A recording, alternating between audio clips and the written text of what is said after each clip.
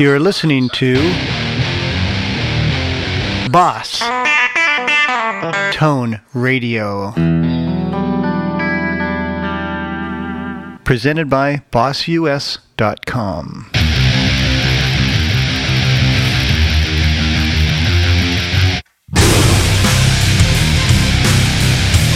Alrighty, here goes. Today on the line, we have a true master of the country guitar, the one and only Steve Trovato. Here's a pretty cool credit. Steve is a senior lecturer of studio guitar at the USC School of Music. Steve also won the Gibson Award for Outstanding Musical Achievement. And Steve is one of those guys you hear but maybe don't know it's him. He records commercials and movie soundtracks all the time. He's also a regular contributor to Guitar Player Magazine, Guitar One, Axe, Guitar World, you name it. Steve's also performed with Robin Ford, Scott Henderson, Albert Lee, Albert Collins, Jerry Donahue, oh man, all kinds of people. Before we talk to him though, let's listen to an excerpt from a song called Squawkin', and here Steve is playing. All the guitar sound is coming from the Roland VG88. So this is Squawkin', and here is a little excerpt from Steve Trovato.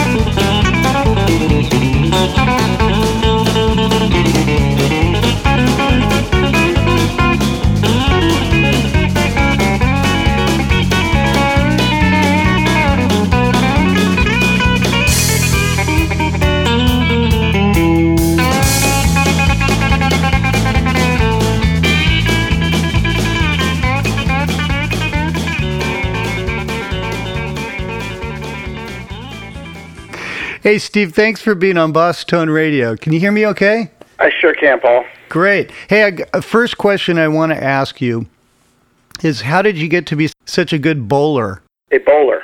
Remember we went bowling in Japan, and you were really good. Oh, wow, you remember that. I forgot about that. Yeah. That's right, we were in Japan, and we went actually bowling in Japan, and which is unusual in its own way, because who thinks of Japan as a bowling capital? I think we were just walking along, and we found a bowling alley. And that's right. Yeah, you were rocking, dude. Hey, another silly question. Do you drive a pickup truck to the USC School of Music to lecture? No. No. I guess if you play country, you don't have to drive a pickup truck, right? No, you don't have to. Okay. No. Hey, I got a copy of your new album. Oh, great. And dang, it's really classic kind of country. It's kind of country jazz. So the album's called Country Jazz Master. Yeah, but the first album, Steve Vai wanted to sign it with his label, Favored Nations, but he told me it was too eclectic. So he says, do me a record that's your style, but it's got a thread of continuity running through it. So I did this thing, I figured Country Jazz Master, because I blend country and jazz. That's kind of the two styles that I do. Yep. I was really digging on it. I was listening to it the other day in the car. Yeah, there's a whole bunch of really cool stuff on it. You know, I learned my lesson about recording guitar records for guitar players. So I decided to do this one. I did some vocal tunes, I did some entertainment and some kind of funny novelty things, just so that, you know, somebody else besides another guitar player would listen to it. It would just be a nice album to put on. It's still great for guitar players too, but yeah, and you got some different singers on it. Yeah. Great. So we'll listen to some of those in a few minutes. Oh, great. Actually, I typed your name into Amazon, and I got all these books. Country Solos for Guitar, Essential Rhythm Guitar, Country Licks for Guitar, Learn Techniques, Country, Hot Nashville Guitar, Basic Blues, and the list goes on. Yeah, I've done about 21 books now for Warner Brothers and Hal Leonard. 21 books. How does someone... books, though, for Steve. What's that? No more books. Actually, I have to do one more for Mel Bay, but I've just spent so much of my life writing books and being an educator that the world forgot that I'm also a player. So now I just do records instead of writing books. Oh, that's great. Yeah, thanks, Paul.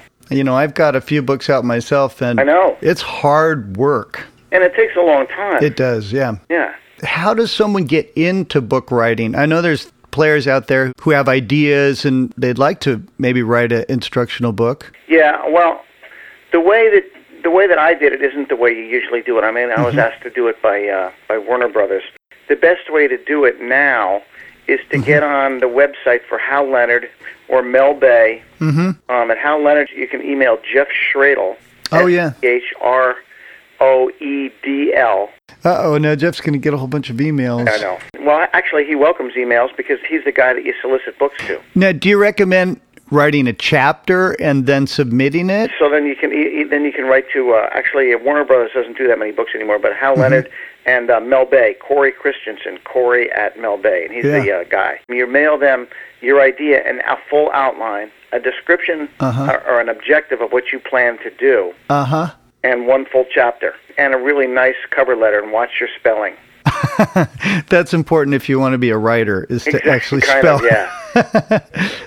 All right, so let's get back to your album, which is called Country Jazz Master, like the guitar. I've got another track here to listen to, and this one is called Guitar Man, and let's listen to this.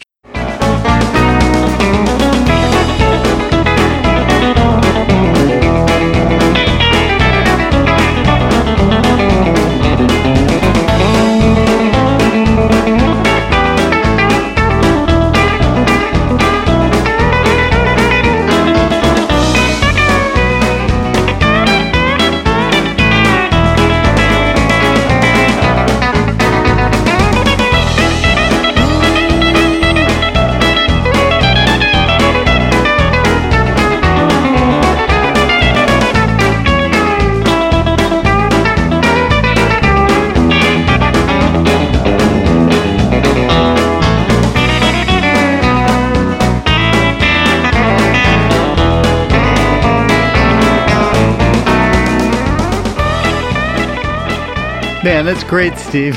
Thanks, Paul. Hey, so what did you do to get that tone? That was Telecaster, G&L Telecaster that Seymour Duncan made me. Actually, those are P90s. Those were single coil P90s that Seymour made for me and put in my hollow body Telecaster. It's a hollow body Tele, huh? And that one was, the one I recorded that on, yeah. Hey, what kind of amp? That's a Fender. Like a twin or something like that? No, it's a 65 Pro Reverb that Alexander Dumble, the amp manufacturer that makes all the boutique amps for Robin Ford and Larry Carlton and Stevie Ray Vaughan and Eric Johnson and Santana.